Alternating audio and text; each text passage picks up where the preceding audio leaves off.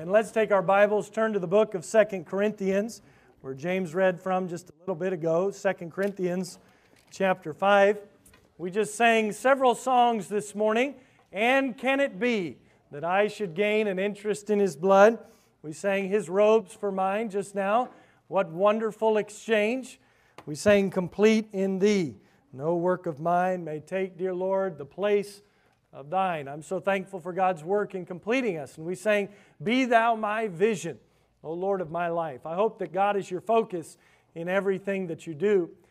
Over the next few weeks, we're going to be looking at some different foundations of our faith. I think it's important as a Christian to be reminded of what we believe, why we believe it, and what God has called us to do. God's given us a great purpose, hasn't He? And I'm so thankful for all those who are serving Him faithfully. I'm thankful for you, thankful for your walk with Him. And I'm thankful for how different folks in our church, as they minister to one another, are helping them grow spiritually to be more like Christ. Thankful for those who went this week on Monday to serve over in Louisiana. Thankful for those who are planning to go tomorrow. Many have already brought things by the church to donate. We'll be taking some more items with us.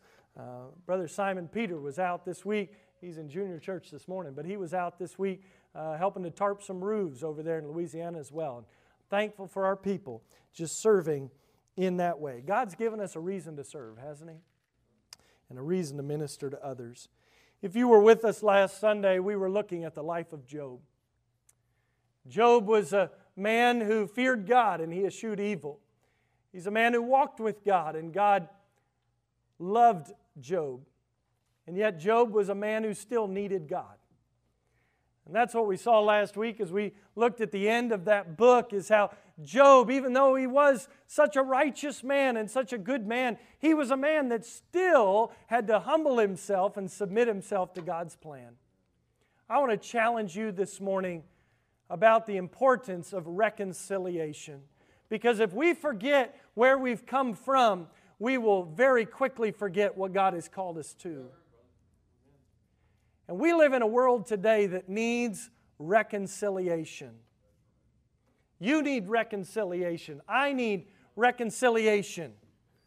Let's make sure the person next to you knows as well. You can look at the person next to you. Tell them, you need reconciliation. Let them know right now, you need reconciliation. We all need reconciliation. Even Brother Dave over here, because he doesn't have anybody sitting next to him. Brother Dave, you need reconciliation too. We all need reconciliation, don't we? But reconciliation only comes through Jesus Christ. We're in the middle of a wonderful, exciting election year. I know it's everybody's favorite thing. Don't you just love seeing all those commercials and hearing all the garbage that goes back and forth? Didn't you want to know where Nancy Pelosi went to get her hair done this week? I mean, didn't that just make your week? I wish we didn't have to mess with any of that mess. But you know what? The answer's not going to be resolved in November. No matter how excited you are about your candidate. Because the White House can't bring reconciliation. Yes.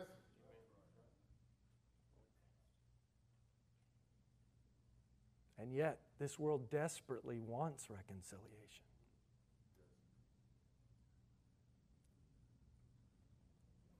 See, we as believers have the answer.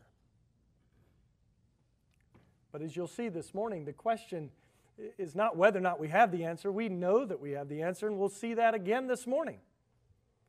The question is, are we willing to do anything with that answer that God has given us? Are we willing to live in the light of reconciliation? Are we willing to live as reconciled people to God? And are we willing to share that message, as he says here in 2 Corinthians 5, as ambassadors for Christ?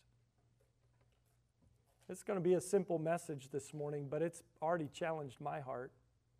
Not just because I preached it at 9 o'clock, but it's been challenging my heart all week. I hope that you'll listen this morning, because we need reconciliation. I want you to look with me. You'll see on the screen it says verse 17, But I really want you to start with me back in verse 14, where James read this morning. Verse 17 is really where our text begins, but back in 14 we get some background that's really important. If we don't read 14, 15, and 16, that 17 may not make as much sense, because if you're looking at your Bible, and some of you are Bible students, I know that, you'll notice that verse 17 starts with the word therefore. And you know probably that when you see the word therefore, you need to see what it's there for. So let's go back to verse 14 so that we can get some context coming into verse 17. Look at verse 14 with me. The Bible says, "For the love of Christ constraineth us, because we thus judge that if one died for all, then we're all dead." So what we're talking about this morning is based upon the love of Christ that He demonstrated to us through His death on the cross. If one died for all, then we're all dead, and we know that's true. Without Christ, we are all spiritually dead. And Jesus told Nicodemus, a religious man, that you must be born again. Now, Nicodemus struggled with that, just like some people today struggle with that. Well, how can I be born again? Can I enter back into my mother's womb and be born a second time? I mean, that's just a funny mental picture to even think about. Maybe for the mothers, it's a painful picture to think about. But Jesus said, no, if you're born of the flesh, you're flesh, but that which is born of the Spirit is spirit. There must be a spiritual birth, because without Christ we are spiritually dead. Now, with physical death, we think of being gone and forgotten, no more. And yet spiritually dead doesn't mean that you cease to exist. It means that you are separated from God. And it is only through Christ that we can have spiritual life. We see that in verse 15, and that He died for all, that they which live should not henceforth live unto themselves, but unto Him which died for them and rose again. Your spiritual life is through Christ, and it is for the purpose of now living for Christ. He hasn't given you spiritual life so that you can just go spend it on yourself. He's given you spiritual life so that you can live for Him.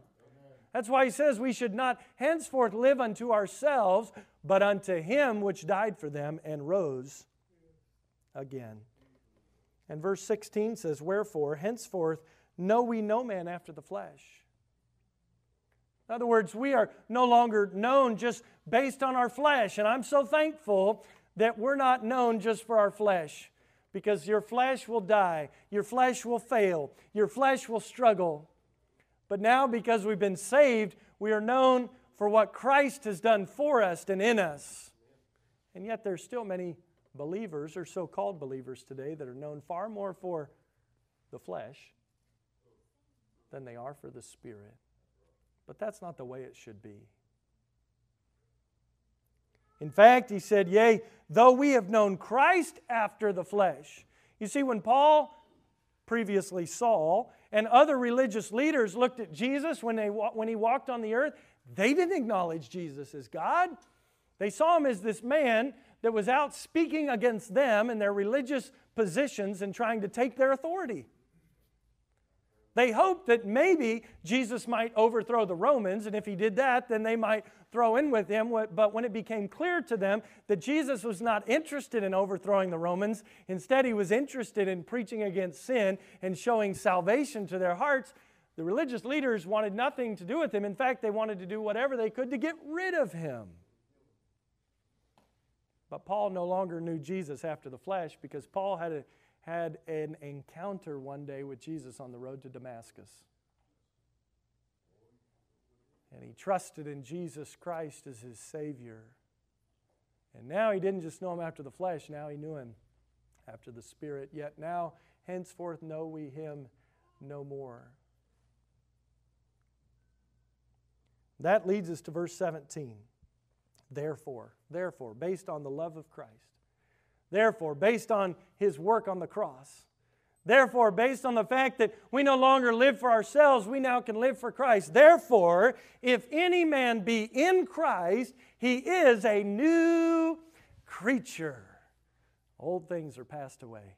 Behold, all things are become new. And I want you to notice the first part of verse 18. And all things are of God, who hath reconciled us to himself by Jesus Christ.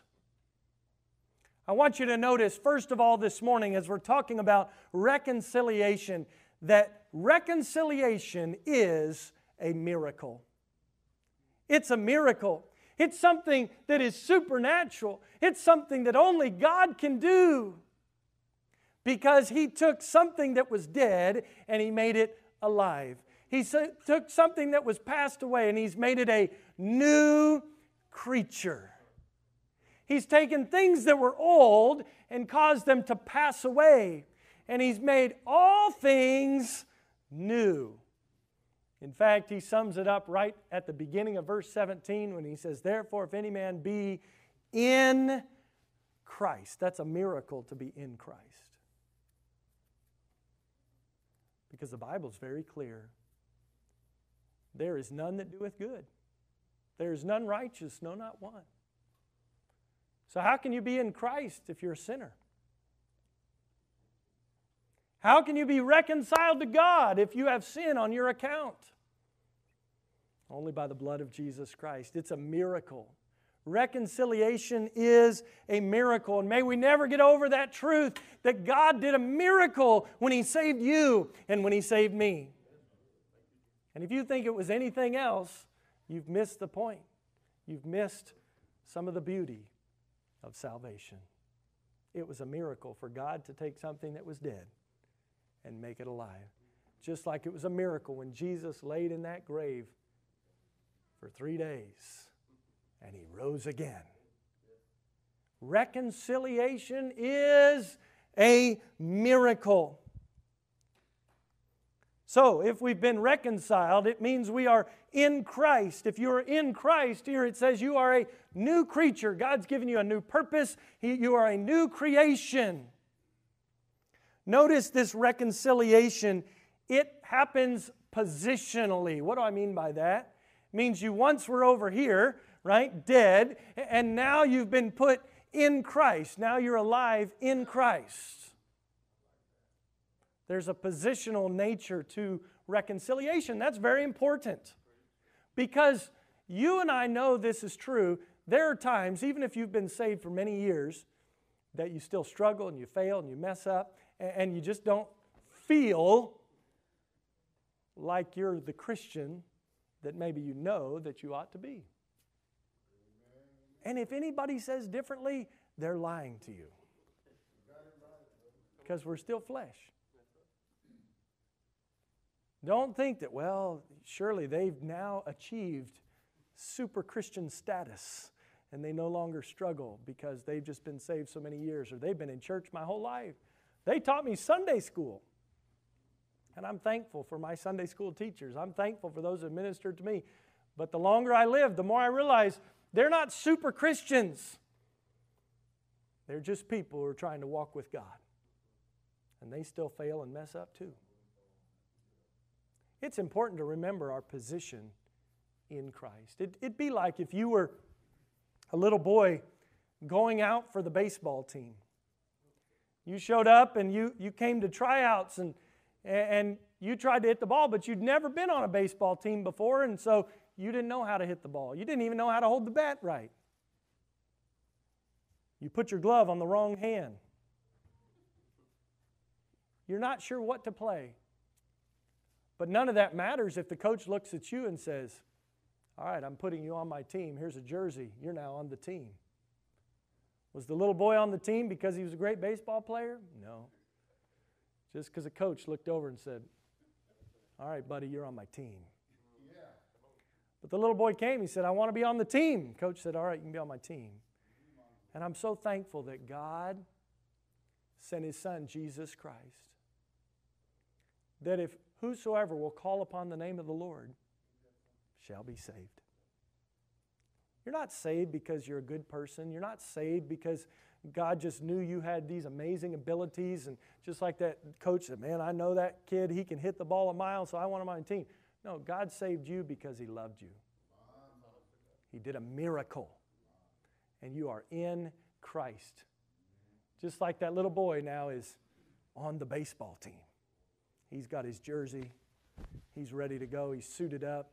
Get his hat on. You know, I love watching little boys t-ball. You know, they come out and their pants are too big and their socks are falling down and their shirt doesn't fit quite right and their hat covers their ears, you know, it's so low, or their ears are sticking straight out. You know what I'm talking about. And we all go watch them and they kind of run around and chase the ball. But boy, the parents are cheering and screaming and yelling and having a good time. Why? Because they're on the team. That's my son. You know, that's probably how God views us sometimes, doesn't it? Our ears are sticking out, you know.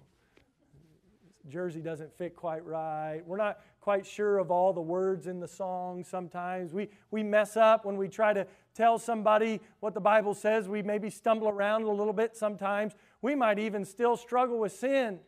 I remember, this isn't baseball, but I remember playing soccer as a little boy. And one time, the ball got crossed across the field, kicked across the field, and one of the guys on my team got so excited, he just turned around and kicked the ball into the closest goal. It just happened to be our own goal. He scored a point for the other team. I remember playing basketball and seeing a boy get a rebound, and he just turns around and puts it back up, only he forgot he needed to dribble to the other end and score on his own goal. He was so excited to score, but he put it in the wrong basket. You know, we do that spiritually, don't we, sometimes? But it doesn't change the fact that you're in Christ. If you've trusted Christ as your Savior, you are positionally in Christ. What a blessing. What a miracle. There are a lot of people, though, walk around defeated all the time because they forgot that they're in Christ. See, this person that's in Christ is a new creature. Old things are passed away. Behold, all things are become new. There's a positional truth to this, but there's also, I would say, a practical truth to this as well. Because practically, this is a process that takes place in our life. So just like that little boy, he's on the team, but it may take a lot of practice and a lot of work before he's ever going to be a great baseball player. And spiritually speaking, you're in Christ. Old things are, you are on the team. Nothing can take that away. But there's also a process of spiritual growth that must take place. Some people think, well, I'm saved. Why am I still struggling? You know, why am I still fighting with my wife? Well, because you're saved. Old things are passed away, but now you've got to grow. It's not an excuse to just say, well, oh well. If we get comfortable in our position and don't live in light of the position, but we just sort of use our position to our own advantage, now we're doing exactly what Paul said we're not to do. He didn't save you just to live for yourself. He saved you to live for the one who died for you.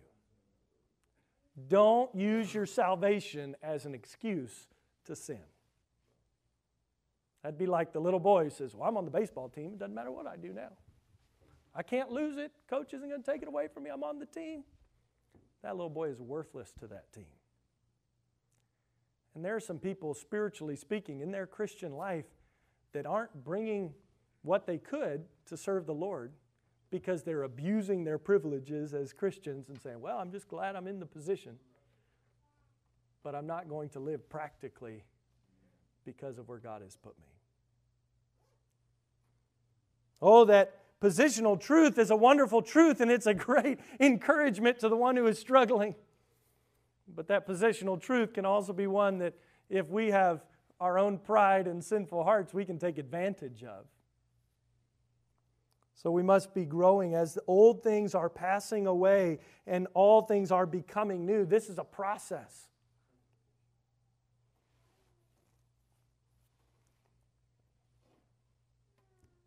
This does not mean that to come to Christ, you have to get your life fixed up first. But what it does mean that if you are in Christ, He will be doing the work of fixing you up if you'll walk with Him. Notice that idea is summed up in verse 18. And all things are of God. This is a work of God. Who hath reconciled us to Himself by Jesus Christ. God reconciled us to Himself through Jesus Christ. Reconciliation is a miracle. But we see secondly here, the second half of verse 18 and verse 19, that reconciliation is a ministry. It's a ministry. Look at verse 18. It says, the second half, and hath given to us the ministry of reconciliation. To wit, that God was in Christ reconciling the world unto Himself, not imputing their trespasses unto them, and hath committed unto us the word of reconciliation. So, the way this passage is laid out, he makes a statement at the end of verse 18. He's given to us the ministry of reconciliation. And then in verse 19, he describes for us what the ministry of reconciliation is all about. I'm thankful for that, because if all you heard was, well, just you have the ministry of reconciliation. Okay, Lord help me, I need more explanation. God makes it very simple for us. That's good. What is it? What is the ministry of reconciliation? Okay, here's what it is. Verse 19. So God was in Christ, because Jesus is God, right? So God was doing His work through Christ. What was He doing? He was reconciling the world to Himself. He's bringing these two parties together that could previously not be together because of sin, right? That's why the next part of the verse, not imputing their trespasses unto them. See, if you and I had to answer for our own sin, there's no reconciliation for us with God. Because the wages of sin is death. And if you're dead, how can you reconcile somebody that's dead? They got to be saved. Got to have their sins forgiven. Got to have their transgressions blotted out. So He put us in Christ. He didn't put the sins, our trespasses, the places where we broke God's law, He didn't put those on us. Now He's committed to us the word of reconciliation.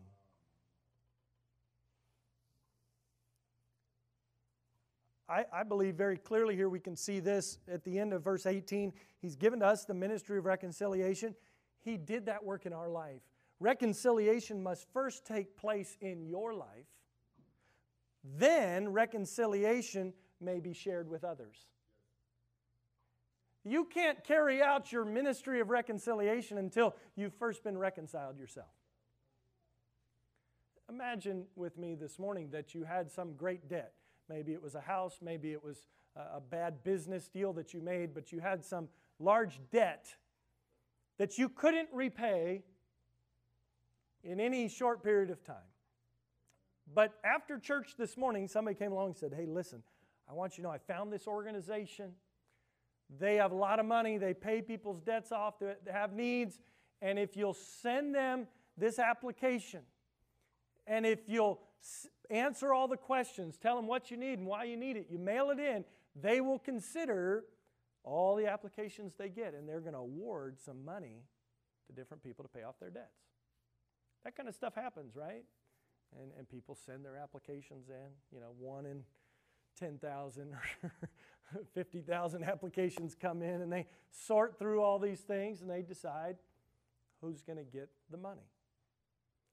But even as you send that in the back of your mind, you go, well, I hope, we'll pray, but we don't really have any confidence that our debt is going to be paid. We're not going to have reconciliation made. But maybe, so it's worth a try, right? And I think anybody that was desperate enough would probably try. See, we all have a debt that we can't pay. And that debt is sin. And there's somebody, Jesus Christ, who paid that debt. And you don't have to fill out an application and just hope that maybe He'll accept you. You can come to Him just as you are, confessing your sin, and He is faithful and just to forgive us our sin. If you'll call upon the name of the Lord, you will be saved. Because even though the wages of sin is death, the gift of God is eternal life through Jesus Christ our Lord. Have you received that gift? See, until you've first received the ministry of reconciliation, you can't go about trying to minister that gift to anybody else. And I wonder if maybe the reason many Christians don't share their faith is because they aren't very confident in that ministry of reconciliation that's been given to them. I read this week that 95% of believers never share their faith with anybody. That's the American Christian who has complete freedom to do it.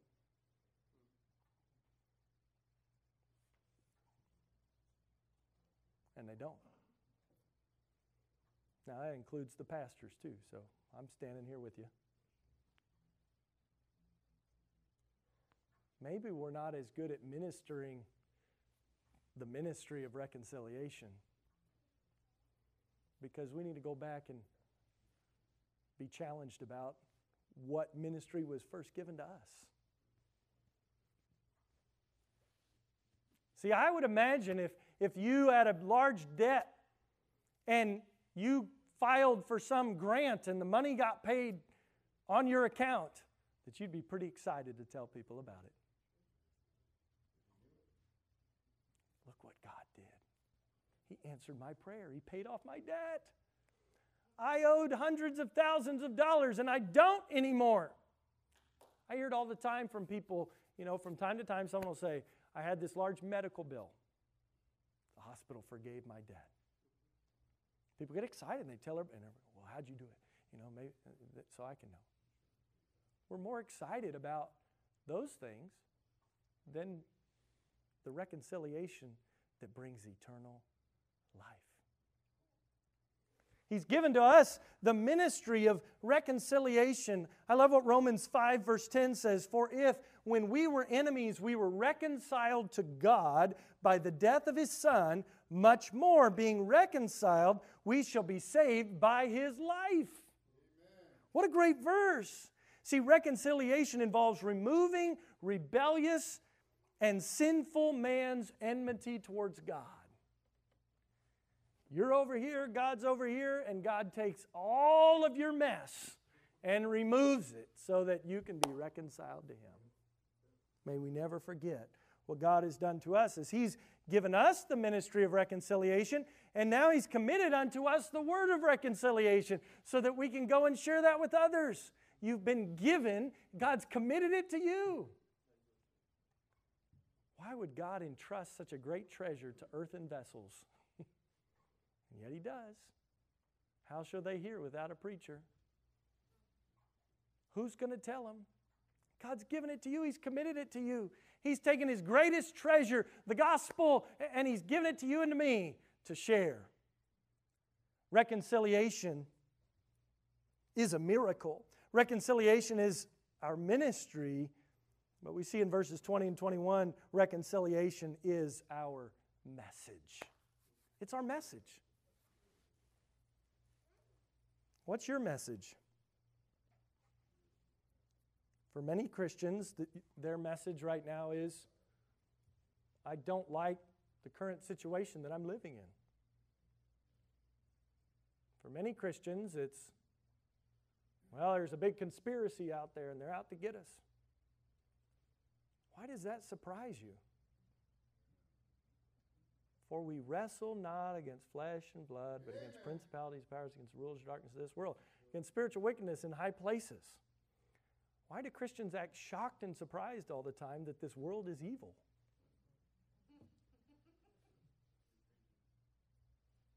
Why do we expect sinners to act godly? Folks, this is not to just look down on them. Because as the Bible says, and such were some of you, it ought to cause us to love them and minister to them. But I've heard and read from more angry Christians over the last few months. Sometimes they're on par with the angry unsaved people. And that's sad. My brethren, these things ought not so to be.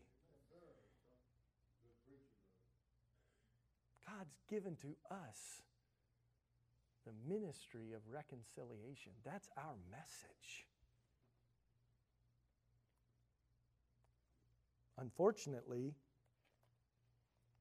I think we live in a world where sometimes those who are not in Christ speak more of reconciliation than those who are in Christ. Just give me my rights and I'll be happy. Will you? Have we ever been happy just by having more stuff? More things? Just leave me alone and then I'll be happy. Really? Is that where happiness comes from? Just by being left alone to do your own thing? No. True joy comes, true peace comes in walking with God. Don't ever substitute anything of this world, even as good as it might be. And I'm not saying those things are all bad. But as good as it may be, don't let something be substituted for a relationship with God and being at peace with Him.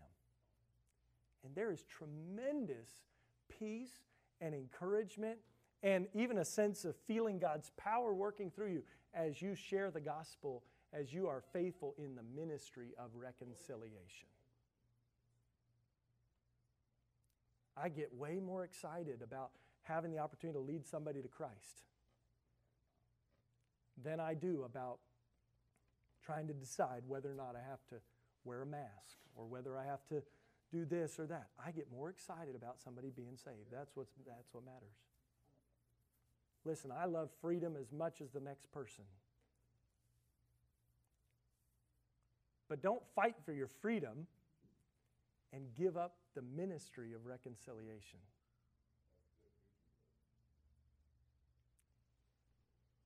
Why? Because it's our message. Look at verse 20. Now then, based on the fact that we've been reconciled to God, now then, we are ambassadors for Christ. As though God did beseech you by us, we pray you in Christ's stead, be ye reconciled to God. Oh, verse 21. Would you read that out loud with me? This is such a beautiful verse. For He hath made Him to be sin for us, who knew no sin, that we might be made the righteousness of God in Him. That's our message. He's made you His ambassador. An ambassador speaks the message of his master. We are ambassadors for Christ.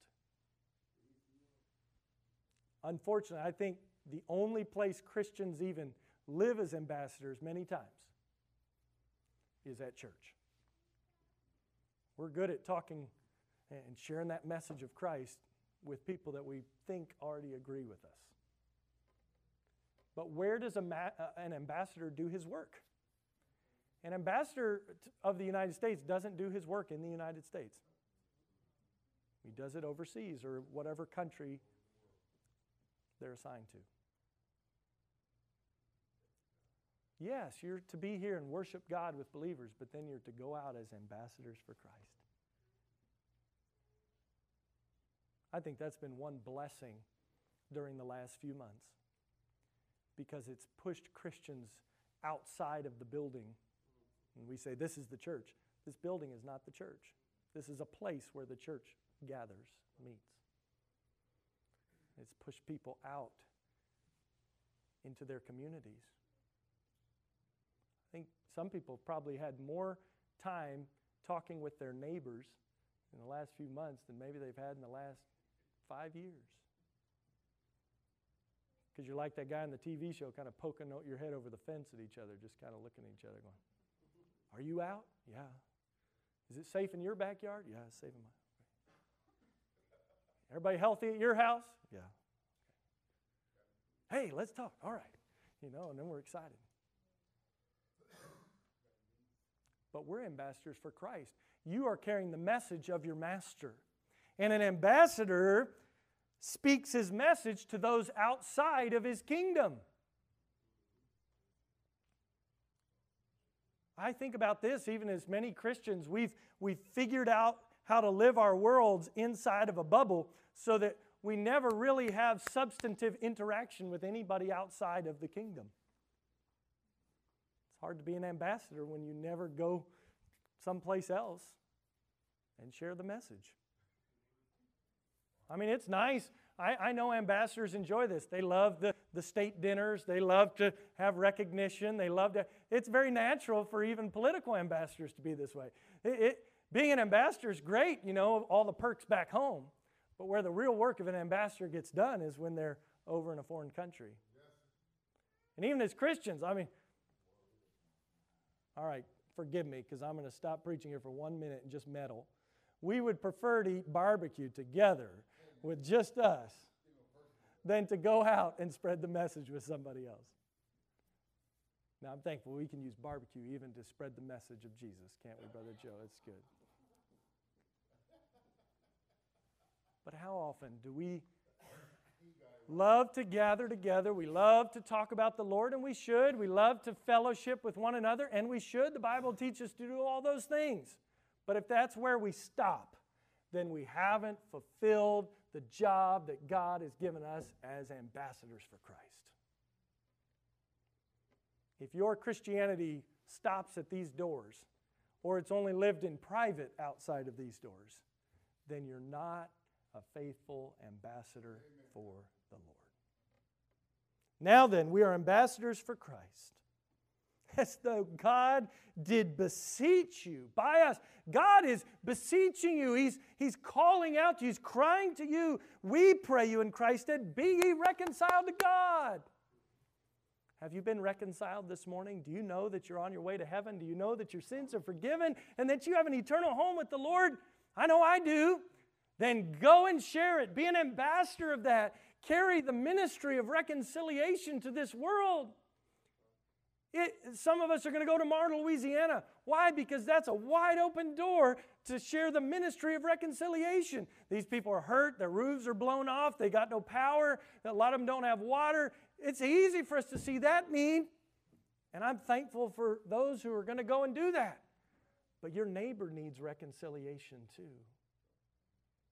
And those kids that walk through your neighborhood that you're not sure what they're up to, they need reconciliation too. All those people on the news that just, out causing trouble, they need reconciliation too. I hope you pray for our leaders. I hope you pray for the people in authority. I hope you pray for those, not just always your imprecatory prayers that God would strike them down. No, pray for their souls. They need Jesus. They need to be saved. And what could be done through one of these leaders in their high place of authority and position if they were saved and serious about serving the Lord? God could do great things through them. I'm thankful for some of them who are Christians and very outspoken about it. But often they're in the minority, and it's a struggle for them because guess what? They're human beings too. And it's easy to point at the ones even that say they're Christians. Like, well, I wish they'd take a stronger stand. Well, I wish you would take a stronger stand, right? I wish I would take a stronger stand. I wish we would be faithful ambassadors for the Lord. But it starts by first realizing we've been reconciled. It's a miracle God saved me. Now, God, help me to be faithful for you. That last verse sums it all up. Let me just go through it very briefly with you in closing, because if you miss verse 21, you've missed the whole message. For he, who is he? That's God.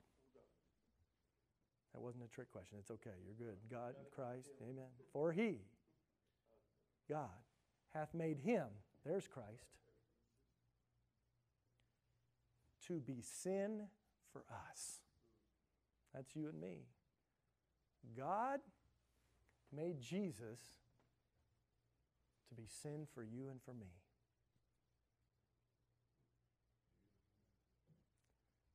And he, as the verse says, knew no sin. But why did he do it? This is the ministry of reconciliation. That we, that's you and me, might be made the righteousness of God in Him. God took His own Son and allowed Him to die on the cross with your sin on His shoulders. That's why He had to die. So that He could have a relationship with you. What kind of God sacrifices His own Son for a bunch of filthy, rotten sinners? That's my God. He's a God who loves more than anybody could have ever loved. He's a God who has more power than anybody could ever have because He has all power. He's a God who knows all things. And He's a God who loved us enough to fulfill this ministry of reconciliation in our lives through Jesus Christ. And if you haven't accepted Christ as your Savior, you can experience that today as well. You can trust in Christ today. Not because you're a good person. Not because you've figured out all your problems. But because of what Christ has done for you. And if you have received the ministry of reconciliation, if you have been reconciled to God, then go and be an ambassador for Christ. Let the world know Jesus is alive. God has paid the debt. We can now go and be with the Lord. That's our message. True reconciliation only comes through Christ. We all need reconciliation. This world needs reconciliation, and they'll only find it in Jesus Christ. Yes, there are problems in this world that maybe some political answers can put some Band-Aids on and fix some things for a while, but these things will always come back because the problem is we must be reconciled to God. And we have sin, and only Jesus Christ can do this work. Would you trust Him today? Be reconciled today. Live for Him today. And go from here and be an ambassador for Christ wherever God sends you today. Don't live your life hiding out from those who haven't heard. Go boldly proclaim the message. It's God's message that He gave to you to share and to send. Don't be ashamed of the gospel of Christ. It is the power of God unto salvation to the Jew and to the Greek. Praise the Lord. And He'll save you, and He'll save all those who trust in Him. Let's be a light. Let's be ambassadors. Let's carry the message, the ministry, and the miracle of reconciliation to this world. Would you bow your heads with me in prayer? Father, thank You for this day and for Your word that says it so clearly. I pray that today people would hear Your message and not just get caught up in anything that I've said today that in any way could have distracted from the truth. But Lord, today that we would hear from You. If there's somebody here today that's not trusted You as their Savior, Lord, I pray that today would be the day of salvation, that they would call upon You, knowing that Jesus has done the work for them, but that they must trust in You. And Lord, for each believer here this morning, and as far as I know, most of the folks listening to me this morning are believers. May we not just go and be good ambassadors to one another, but that we would go out and be ambassadors for Christ in this lost and dying world. We love You. In Jesus' name I pray.